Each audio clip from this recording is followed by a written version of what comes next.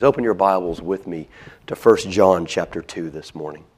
1 John chapter 2. 2 weeks ago I began what I didn't really know was going to be how do we close out this chapter in our lives. And it has turned into a sermon series just simply I've entitled Abiding in Christ. And for those of you who are guests with us here today, the whole staple of the ministry of Covenant Life Church has been the all-sufficiency of Jesus Christ, not only for our salvation, yes, for our salvation, ultimately for our salvation, but for everything in life. Jesus is, for the true believer, our Savior, that through His life, death, and resurrection, our sins before the face of a holy God can be forgiven because Christ paid the penalty on the cross. God poured out His wrath upon Jesus in the place of His children, and you and I have a relationship with a holy God on the basis of Christ's righteousness and death in our place. He is our Savior. But for so often, the Christian life stops there. Jesus is never more than the Savior. Well, Jesus is not only Savior, He's Lord. He's King. He's the treasure of the true believer. One of the things we've emphasized over the course of the years is what historic Christianity has always taught. The defining characteristic of a true believer. How do you know you're a believer? What is something you can hang your hat on and say, this is, I'm not perfect in it, but this is at least how I know I'm on the right track to assurance of salvation. It is not a prayer you prayed. It is not a baptism you had once, twice, maybe 3 times. It is not the church you joined. It is not your friends patting you on the back and telling you you're the best Christian they know. The defining characteristic historically has always been love for Jesus. Love for Him. In fact, Jesus made it so clear, if your love for me doesn't make your love for your family look like hatred, meaning not you hate your family, but your family, in the midst of how much you love them, says, I know he or she loves me, but it's nothing in comparison to the way they love Christ. Where love for Christ isn't found, you find a soul that's dead in sin and trespasses. And so that's been the message of Covenant Life Church. It's trying to cultivate love for Jesus, not by me trying to tell you, hey, you need to love Jesus. I can't make your heart love something it doesn't love, any more than I can make my heart love something it doesn't love. But the promise of God's Word is that as we just gather and uphold, behold your God in the face of Jesus Christ. Look at the glory, the beauty, the majesty of Christ. Every week, look. That the Holy Spirit of God conquers our heart. That at one time finds no attraction in Christ. All of a sudden we find in Him is everything. And to Him be all the glory. The staple of this ministry has been looking unto Jesus. Whether we're gathered or whether we leave here. It is imperative for your eyes and my eyes to be fixed on Jesus, because in Him our hope is found.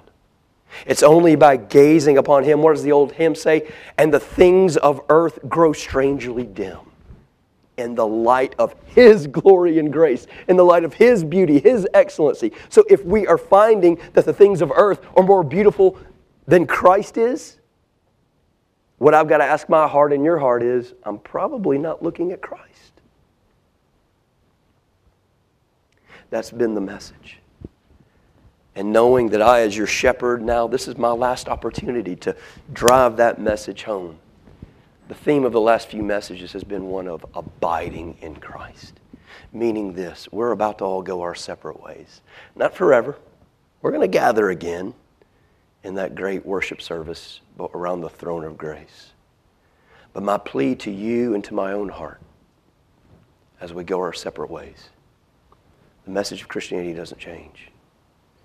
Whatever church you go to, the message cannot change. Our great responsibility is now to take what we've been living upon and abide in it. Cling to it. Don't let it go just because we all will now be joining other churches. Abide in Him. 2 weeks ago, we saw abiding in Christ as being a defining characteristic of a true believer. We saw that from John chapter 8.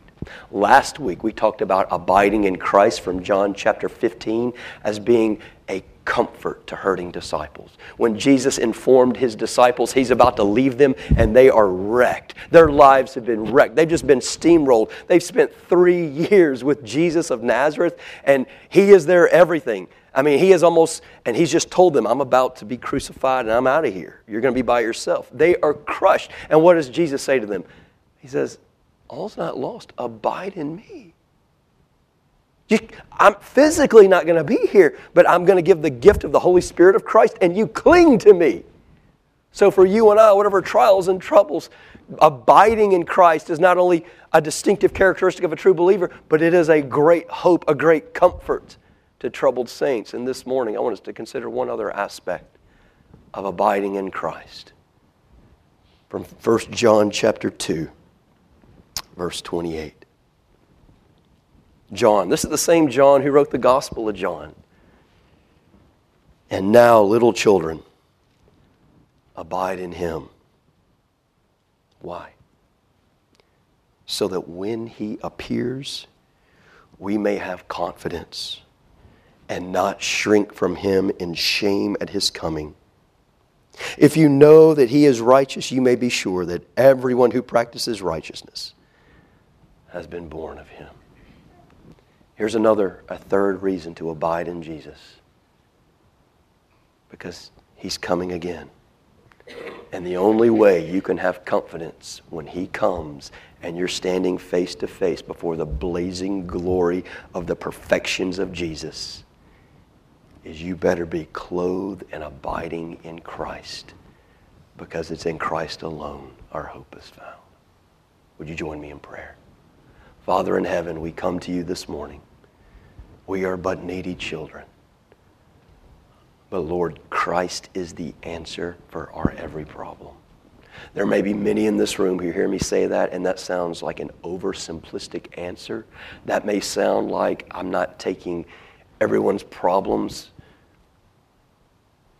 at face value. I don't understand the gravity of it, but Lord, it's actually the reverse. It's we who don't understand the all-sufficiency of Christ. So, Father, would you help our unbelief, help my unbelief this day? Send your Spirit to open our eyes to see the fullness of Christ so that we would be persuaded and convinced he and he alone is what we must live upon. Lord, speak to us this day in Jesus' name. Amen. So again, the title of this message, we're just going to call it Abiding in Christ, Part 3. Not very creative. Abiding in Christ, Part 3. But abiding in Christ until he returns. I want us to consider 3 things under this topic this morning. Number 1, what does it mean to abide in Christ? Now, we've talked about this in both of the previous sermons, but I think it's imperative for us one more time to revisit, because John gives us some helps in the very text we're looking at right now. He's the one who tells us abide in Christ. We see it right there in verse 28. Well, let's let him tell us, what do you mean by that? So I want us to consider first, what does it mean to abide in him? Second, why is it important? And we've already kind of answered that, but I want to drive it home. And then thirdly, what would it look like to abide in Christ? Because we're so easy. I am. Maybe you're not like me, but I'm easy. Oh, yeah, I've done that. I've got that. And just kind of move on. Is there some kind of objective manifestation that would give me a glimpse and say, here's how I know I really am abiding in Christ? And the answer is yes. So let's look at those 3 things together as quickly as we can together this morning. Notice 1 John chapter 2, verse 28 begins with these words, and now. So that implies that something's come before it, right? And now. So time's not going to allow us to explore that. But I will just make note of it. If you just raise your eyes a few verses here in chapter 2, what John has done here in chapter 2 is he has set up 5 self-examinations, 5 different tests to help the believer objectively discern whether they're true believers. And that's very helpful. We live in a day today where there's almost nobody I talk to when the topic comes up. Are you a believer? Oh, yeah. Me and the big man, we're good. We took care of that years ago. There's literally nobody that I've come across in recent years who says to me, I'm not a believer, I don't care, I just don't. And I actually respect when somebody says that. But there are myriads of people who just presume, oh, yeah, let's take. So how helpful is it that in God's own word, he says, here's 5 objective tests. Here's what will be true in the life of a believer. And that's what he's done here in chapter 2. I'll just kind of note them for you. In verses 3 through 6, there's a test of obedience. Do you obey God? Number 2, in verses 7 through 11, there's a test of love. Goes back to what we said a second ago. That the ultimate defining characteristic of a true believer is love for God. He's the one himself who said, you shall love me with all your heart, soul, mind, and strength. And so it would make sense that he upholds that as an objective thing. Do you love me? And then a third test we see in verses 12 through 14. It's kind of an experiential test. He talks about children or little boys, and then young adult men, sons, and then men. He's not just talking about men there. He's talking about different maturity levels of believers. Young believers, kind of believers who are on their way, and then mature believers. But there's a test there in those. Number 4, there's a test in verses 15 through 17 that has to do with rejecting worldliness. Worldliness. If you think back not long ago, we were preaching through the churches in Asia Minor from Revelations 2 and 3, and over again, what Jesus is saying. As I go into these churches, as I'm visiting these churches, Jesus says, I have this against you. You gather together to worship a holy God, and your thoughts are yourselves, your thoughts are the world. You've almost made me like one of you. And so a rejection of worldliness is a test of true faith. And then in verses 18 through 27, the test of doctrinal faithfulness. I wish we had more time to say about those things. I implore you, it will be a great benefit to go through that test. Please understand, the results of it aren't always easy for me. And I'm your pastor. Maybe that's a problem. I don't know. But don't cavalierly answer those questions. Those are from God himself. Better to go through those now than we're standing before face to face with him and it's too late. But verse 28 begins with, and now. So he's building what's coming in verse 28 on the basis of what he's already laid out before us. He's laid out these tests of a sincere and genuine faith. And now he's talking to these people, this church, and he himself knows these people intimately. That's why he's writing to them. He knows their background. He's actually addressing a heresy that has come into the church and is trying to divide the church. And he believes them to be true believers. He believes, because of what he knows about them, that they're going to pass those 5 tests. And so that's why verse 28 goes, and now. He's not rushing past it, but he's saying, but here's what I've observed these 5 things in you. And now I want to gently admonish you. I want to gently encourage you. What the grace of God has accomplished in your life. Those 5 things, stay with me. What God has done, having taken those about, don't stop now. Don't think, whew, I passed the test. I don't have anything to worry about. I got my ticket punched to heaven. It's good. Verses 28 and 29 are him saying, please hear me. If by the grace of God he has brought you from where you once were an enemy of his to where you are now, and now, don't stop. Why would he say that? Do we not have myriads of examples in scriptures of people who walk with Jesus? They say the right things, they do the right things for a time, and then what? They don't finish well. Meaning, they don't finish at all. Judas is the prime example. He was one of Jesus' own disciples. And yet he rejected Christ. For you and I, by God's grace, I hope we've started well. And as the baton now will be handed off to another ministry, it's not time to take our foot off the accelerator. Now more than ever is the time to press on. Abide in the very things we believe about the fullness of Christ. So let's address those questions. Number 1, what does it mean to abide in Christ? Three things. Number one, first of all, it means to live by faith. Number one, what does it mean to abide in Christ, to live by faith? And what we mean by that is this. You can't abide in something you don't have, right? You can't continue in something you don't have. So abiding in Christ demands what? You're in Christ. That you have at one time in your life clung to Christ. That you have forsaken all other things in your life, all other saviors, all other idols, all other treasures. And you have found in Christ your all. You've repented. And we've talked over and over. Repentance is not a prayer you pray at night. I'm sorry. Repentance is a person-oriented thing. Repentance is I have sinned. And in my sin, I have rejected a person. I've rejected God. I have rejected Him, His rule, His glory over my life. Repentance is not just I did something wrong.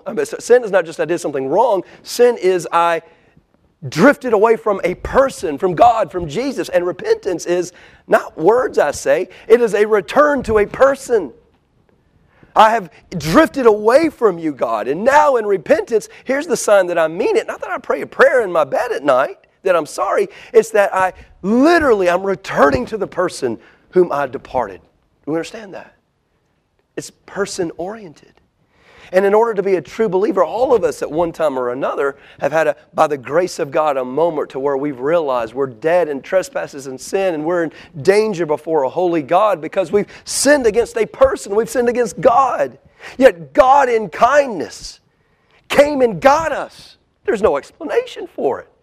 I told God from the moment of my conception, I don't like you. I don't love you. I don't want you. I don't need your rule over my life. I don't need you telling me how to live. I'm going to do what I'm going to do. And I don't care who I hurt. I don't care what I do. And then God, in kindness and mercy that we will never understand, came and snatched you and I up by grace and brought us to Himself. That's why we read in Ephesians 2:8-9, for by grace you have been saved, and that not of yourselves. There was never a moment where you came to your senses on your own and said, what am I doing? I sinned against God. I'm going to go back. We're dead. By grace we've been saved. He's brought us to Himself. For every one of us, in order to be true believers, there was a moment where God in grace changed our hearts, gave us a heart of repentance, a heart to see His holiness, a heart to see our sinfulness, and a heart to see that in Christ is everything that we need. Well, you can't abide in Christ if you've never been a recipient of that grace. There's nothing to abide in, right? There's nothing to hold on to. So the question for you and I, before we can even go deeper into what it means to abide in Christ, do you have faith in Christ? Do you see Him and know Him? Not just as a great model for how to live, a great teacher. He is those things, but that is so underwhelmingly dishonoring to Him if that is all He is. Paul writes in Colossians, in Him the fullness of God dwells. That's something you just have to sit on for a while. The fullness of God. God is eternal, incomprehensible.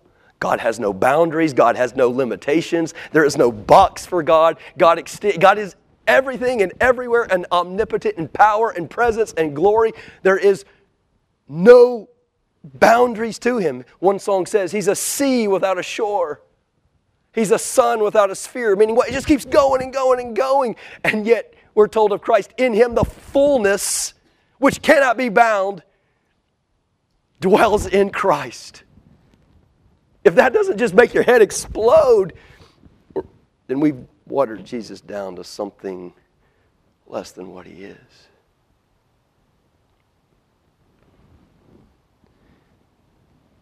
What is the faith that saves? It's a soul-emptying faith that recognizes your and my helplessness, my hopelessness, that I have sinned against this God of perfection and there is absolutely nothing I can do to fix it. If I were today, this isn't even possible, but if even today I was able, I'm just going to flip the switch today, I'm going to pull up my bootstraps, I'm going to do better. And let's say you were able to string a couple of days. You can't. You can't string one day. You can't string a few minutes of life that's pleasing to God because He's holy. He demands perfection. That means even in the good things we do, our motives must be pure and completely enchanted by for your glory. And you and I as sinners are just far too self-centered for that. There's nothing we can do to fix our problem. So I empty myself of everything. I empty myself of all efforts to try to earn God's favor. And that includes, I empty myself of my sin.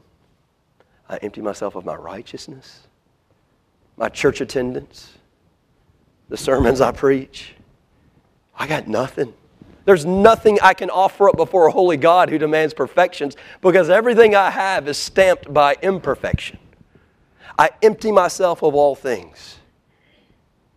And do what? Ascend the one thing He has provided, the one way of escape. And it's a person. It's His beloved, beautiful Son, Jesus, whom He treasures more than anything. And we fall helplessly into the arms of Christ. And we put everything on Him. If my sins are going to be forgiven, He's going to have to do it. And He does at the cross. If I'm ever going to stand before the face of a holy God and not melt like wax. And where do I get that from? That comes from even pictures we see throughout the Bible that when Jesus returns in glory, that His enemies are crying out for the mountains to fall upon them. Mount Everest, bury me from the presence of the unveiled glory of Christ because I'm done. Well, how are you and I going to stand before that presence? Christ. Him clothing us in His righteousness. Friends, have you done that? For many of you, most of you, I've been your pastor for 16 years and there is nothing I've just said that is new to you. But I also believe this. You and I are commanded to constantly be making our calling and election sure. Don't rest on yesterday standing. What about today? How's your love for Jesus today? Your trust in Christ today? Your walk with Christ today? Have you surrendered everything to Him? You can't abide in Christ if you don't have Christ. And loving Christ is the hallmark of the true believer. The true believer loves Christ. Why? Because he's got no hope in anything but Christ. He loves Christ. He thinks about Christ, talks about Christ, speaks about Christ, reads Christ's letter to him, which is what? The Bible. In order to abide in Christ, you must be in Christ. How is it between your soul and the King of Kings? Number two, what does it mean to abide in Christ? It means to continue in His Word. You got to first be a believer, but two, you got to continue in this. This, we've always said, is integral to the Christian life. Because this is not just great stories, this is the revelation of God. How do you know God? It's right here. How do you know God? You see Him in the face of Jesus Christ. And that's what every page, Old Testament, New Testament, it's all about Christ. How do you abide in Christ? Let's be real practical. How is it between your soul and this book? Are you continuing to know Christ as He's revealed here? Or are you just living upon, maybe you grew up in church, you went to Sunday school when you were a kid, so you know all the right answers, right? We've heard the joke, the kids in Sunday school, whatever the question is, Jesus is always the answer, right? Jesus, it's always the right answer. As I look around this room, probably all of us know just enough about Jesus to be dangerous, to think we're theologians about Jesus. Jesus is incomprehensible. In Him, the fullness of God dwells. You don't master Jesus. There never comes a place to where you know Him in His all-sufficient glory. You and I will spend eternity, if by grace we're allowed there. We will spend all eternity exploring the depths of the glory and the greatness of Jesus of Nazareth. And there will not be a repeat from one day to the next. There is always something more to know and to love and to adore. And for you and I who think we need so much of Jesus now, we'll sit there day after day after day with jaw dropped. I never knew the beauty, the majesty, the glory. How is it between your soul, church, and the written Word of God? If you cut yourself loose from Scripture, you are cutting yourself loose from Christ. Please don't hear me saying, if you're not reading your Bible, you're losing your salvation. That's not what I'm saying. I'm saying you can't abide in Christ without clinging to the place where Christ is found, here. I hear people say, well, my church is on the golf course. My church is going into the woods and going hunting. With all due respect, bull crap. God did not reveal His glory. He has declared His glory in the heavens, but He's declared His glory specifically in a person. And that person is recorded for us here. You cannot abide in Christ without abiding in the Word. And I say this because it's only been true in my life. And I don't mind telling you. I'm confident that you will find, because it's been true of me, a one-to-one correlation. If you're finding in your life you have backslidden from God, you probably haven't touched your Bible in days, weeks, months, years. If you want to fight me on that afterwards, feel free. But I'll win. Because you can't abide and hold on and find your hope in Christ if you're not going where Christ is found.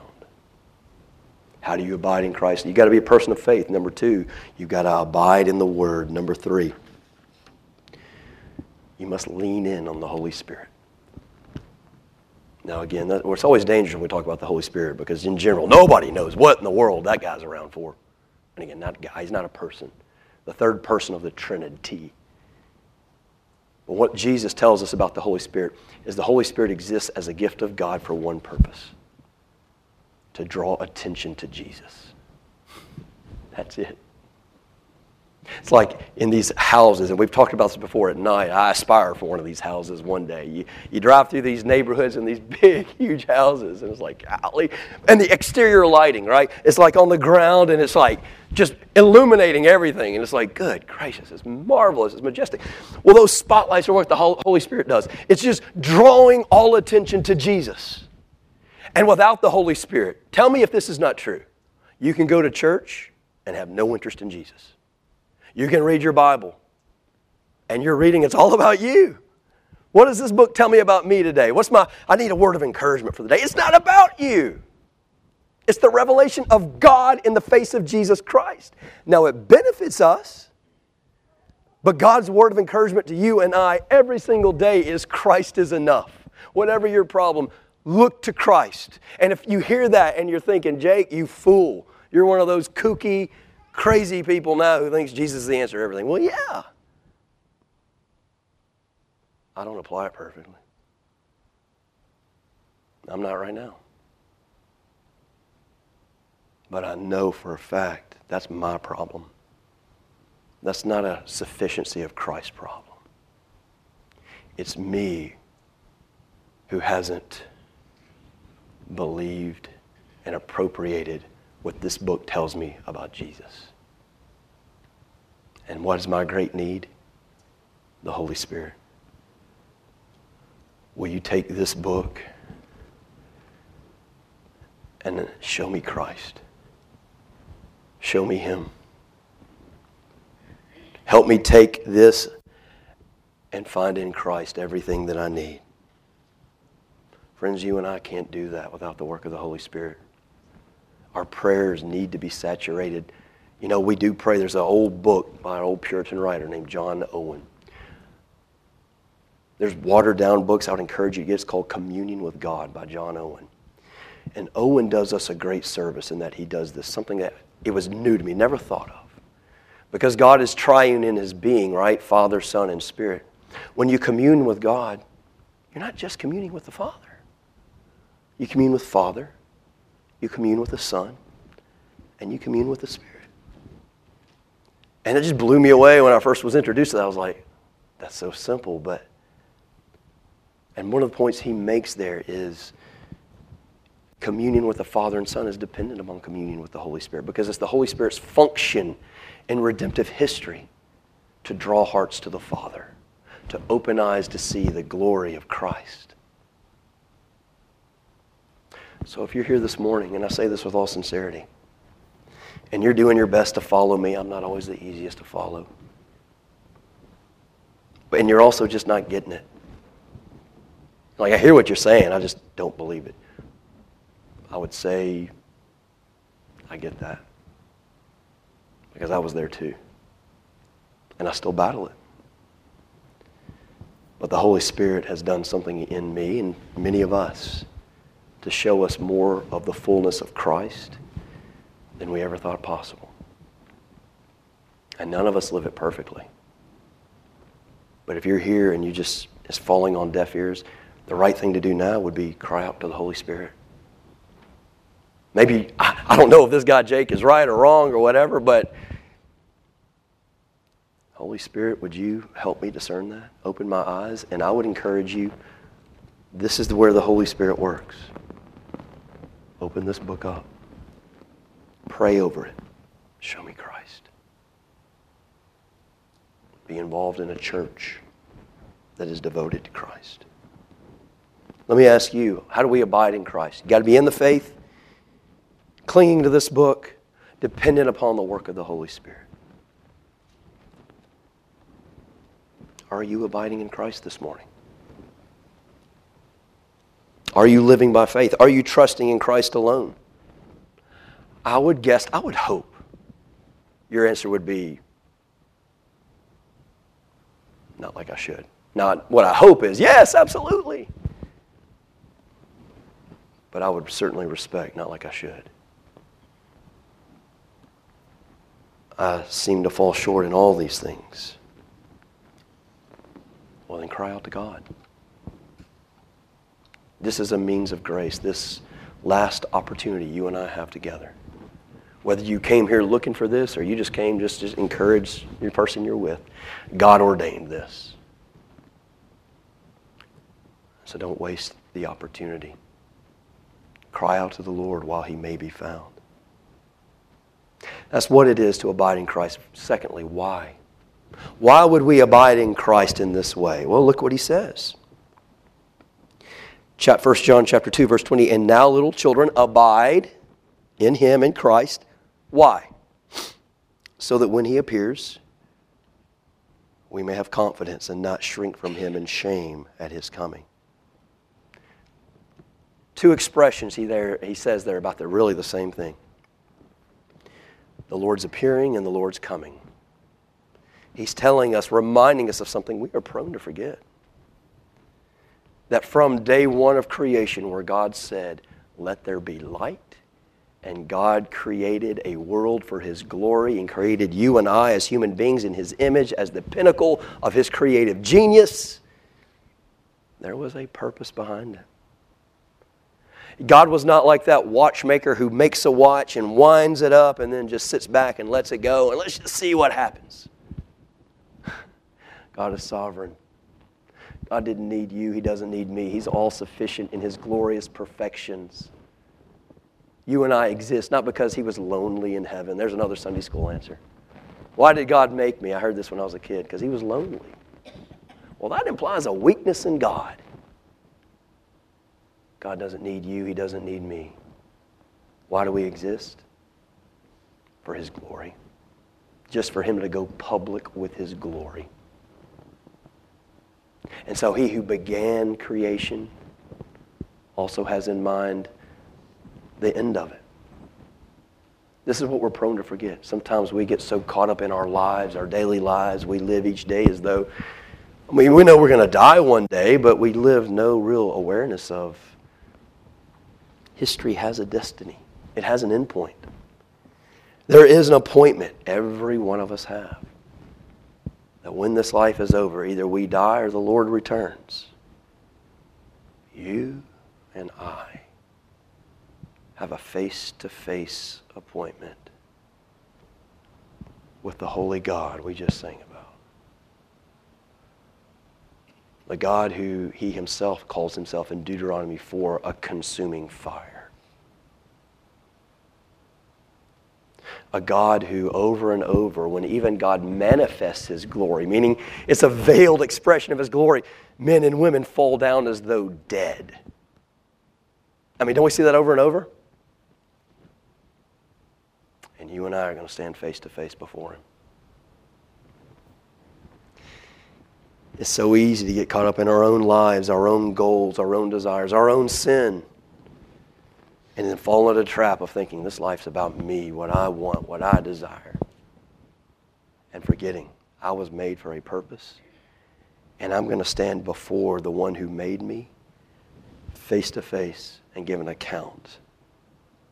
Did I live for how he created me? Well, John's whole reason for writing this abiding here in verse 28 and 29 is for that very reason.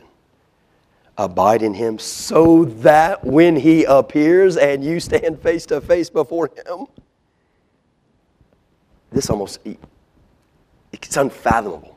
So that when he returns, you may have confidence. Now think about it. You, me, sinner who rebelled against this God, who told him, butt out. I don't want your rule. I don't want your law. I don't want your kingship. I'll be my own king. I'm going to do what I want to do. I'll marry who I want. I'll do what I want. I'll do it when I want. I'll do it why I want. And I defy you to tell me otherwise. And we're going to stand face to face before him. And John, in wonder, says, there is a way when he appears. We who've done all those things can stand before him having confidence. If that doesn't make you shudder, then we're not thinking through all the dynamics right. We can do so with confidence and not shrink from him in shame. I'm all in for that. How?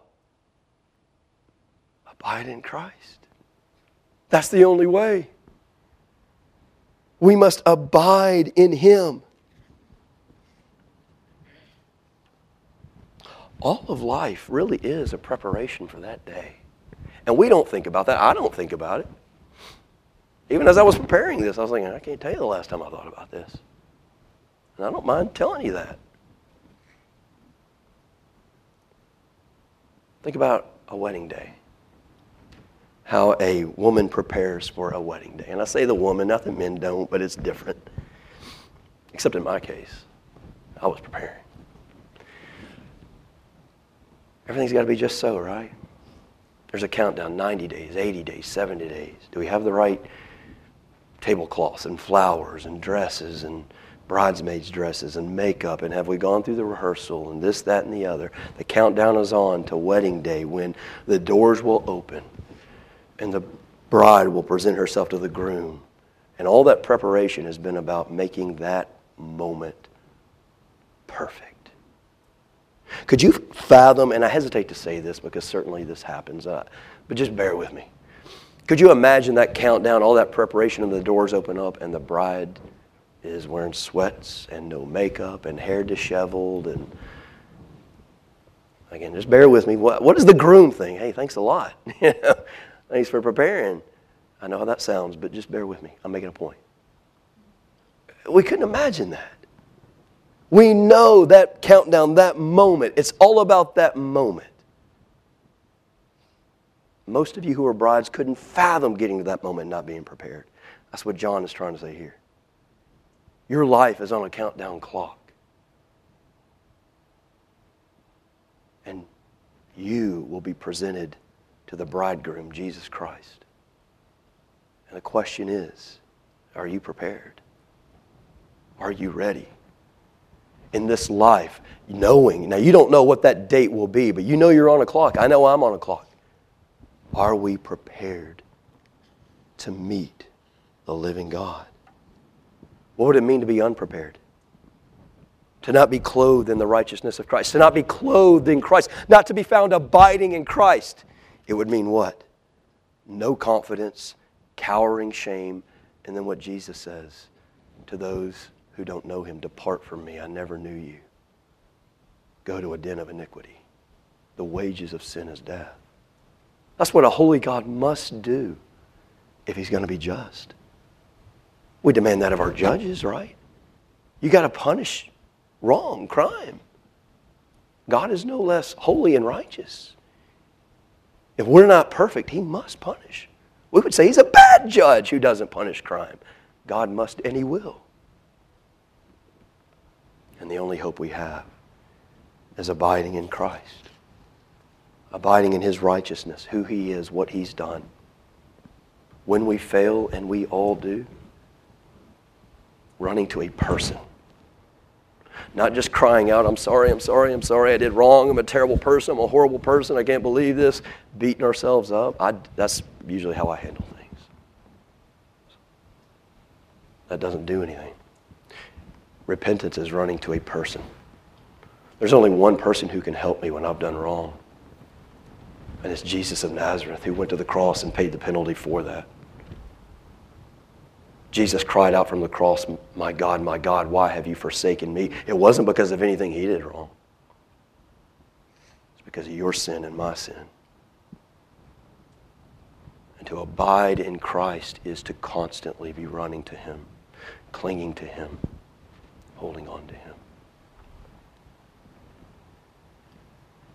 Listen, I fall short in every one of these areas. And I say that not to applaud it, but just to give you room to say, man, I'm struggling too. There are no hoops to jump through. It's as simple as, Lord, open my eyes. Holy Spirit, help me to see Christ. Open this book and run to Jesus. This is where you run to. This is where you find Him. Here.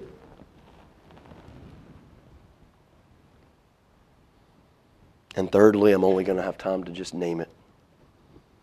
How do I know I'm abiding in Christ? Well, I got to be a person of faith. I got to be clinging to the Word, leaning in on the Holy Spirit.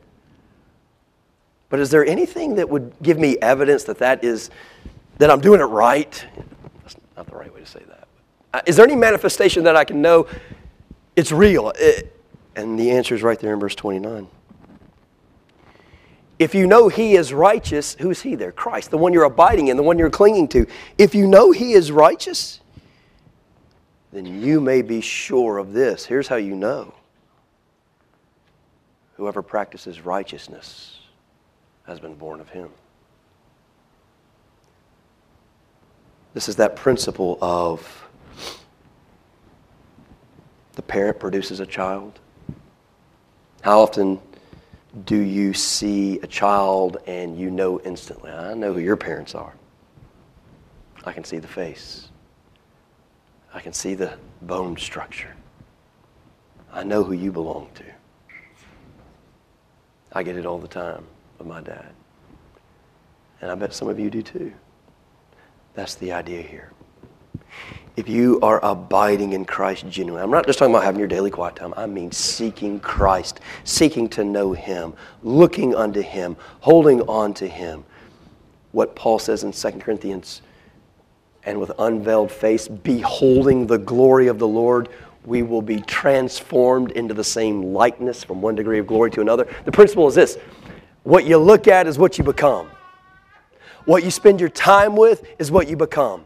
If you spend your time with sinners, don't be surprised when you start acting like them.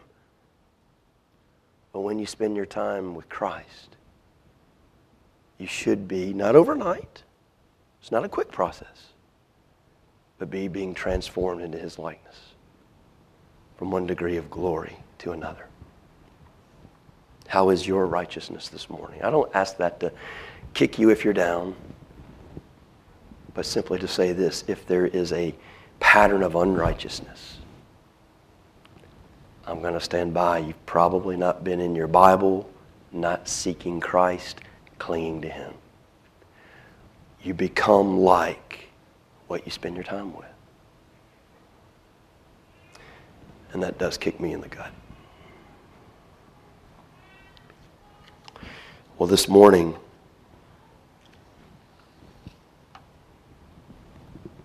I don't want to set a bar that you feel like is too high for you to achieve. There's nothing you have to do here. Cry out to God. If you sense your great need, ask Him to send His Spirit to open your eyes, to give you grace to become a person of the Word. Just start somewhere. Ask Him. If you know repentance is necessary, that you have forsaken God and you've gone your own way, well then ask for grace to return to God.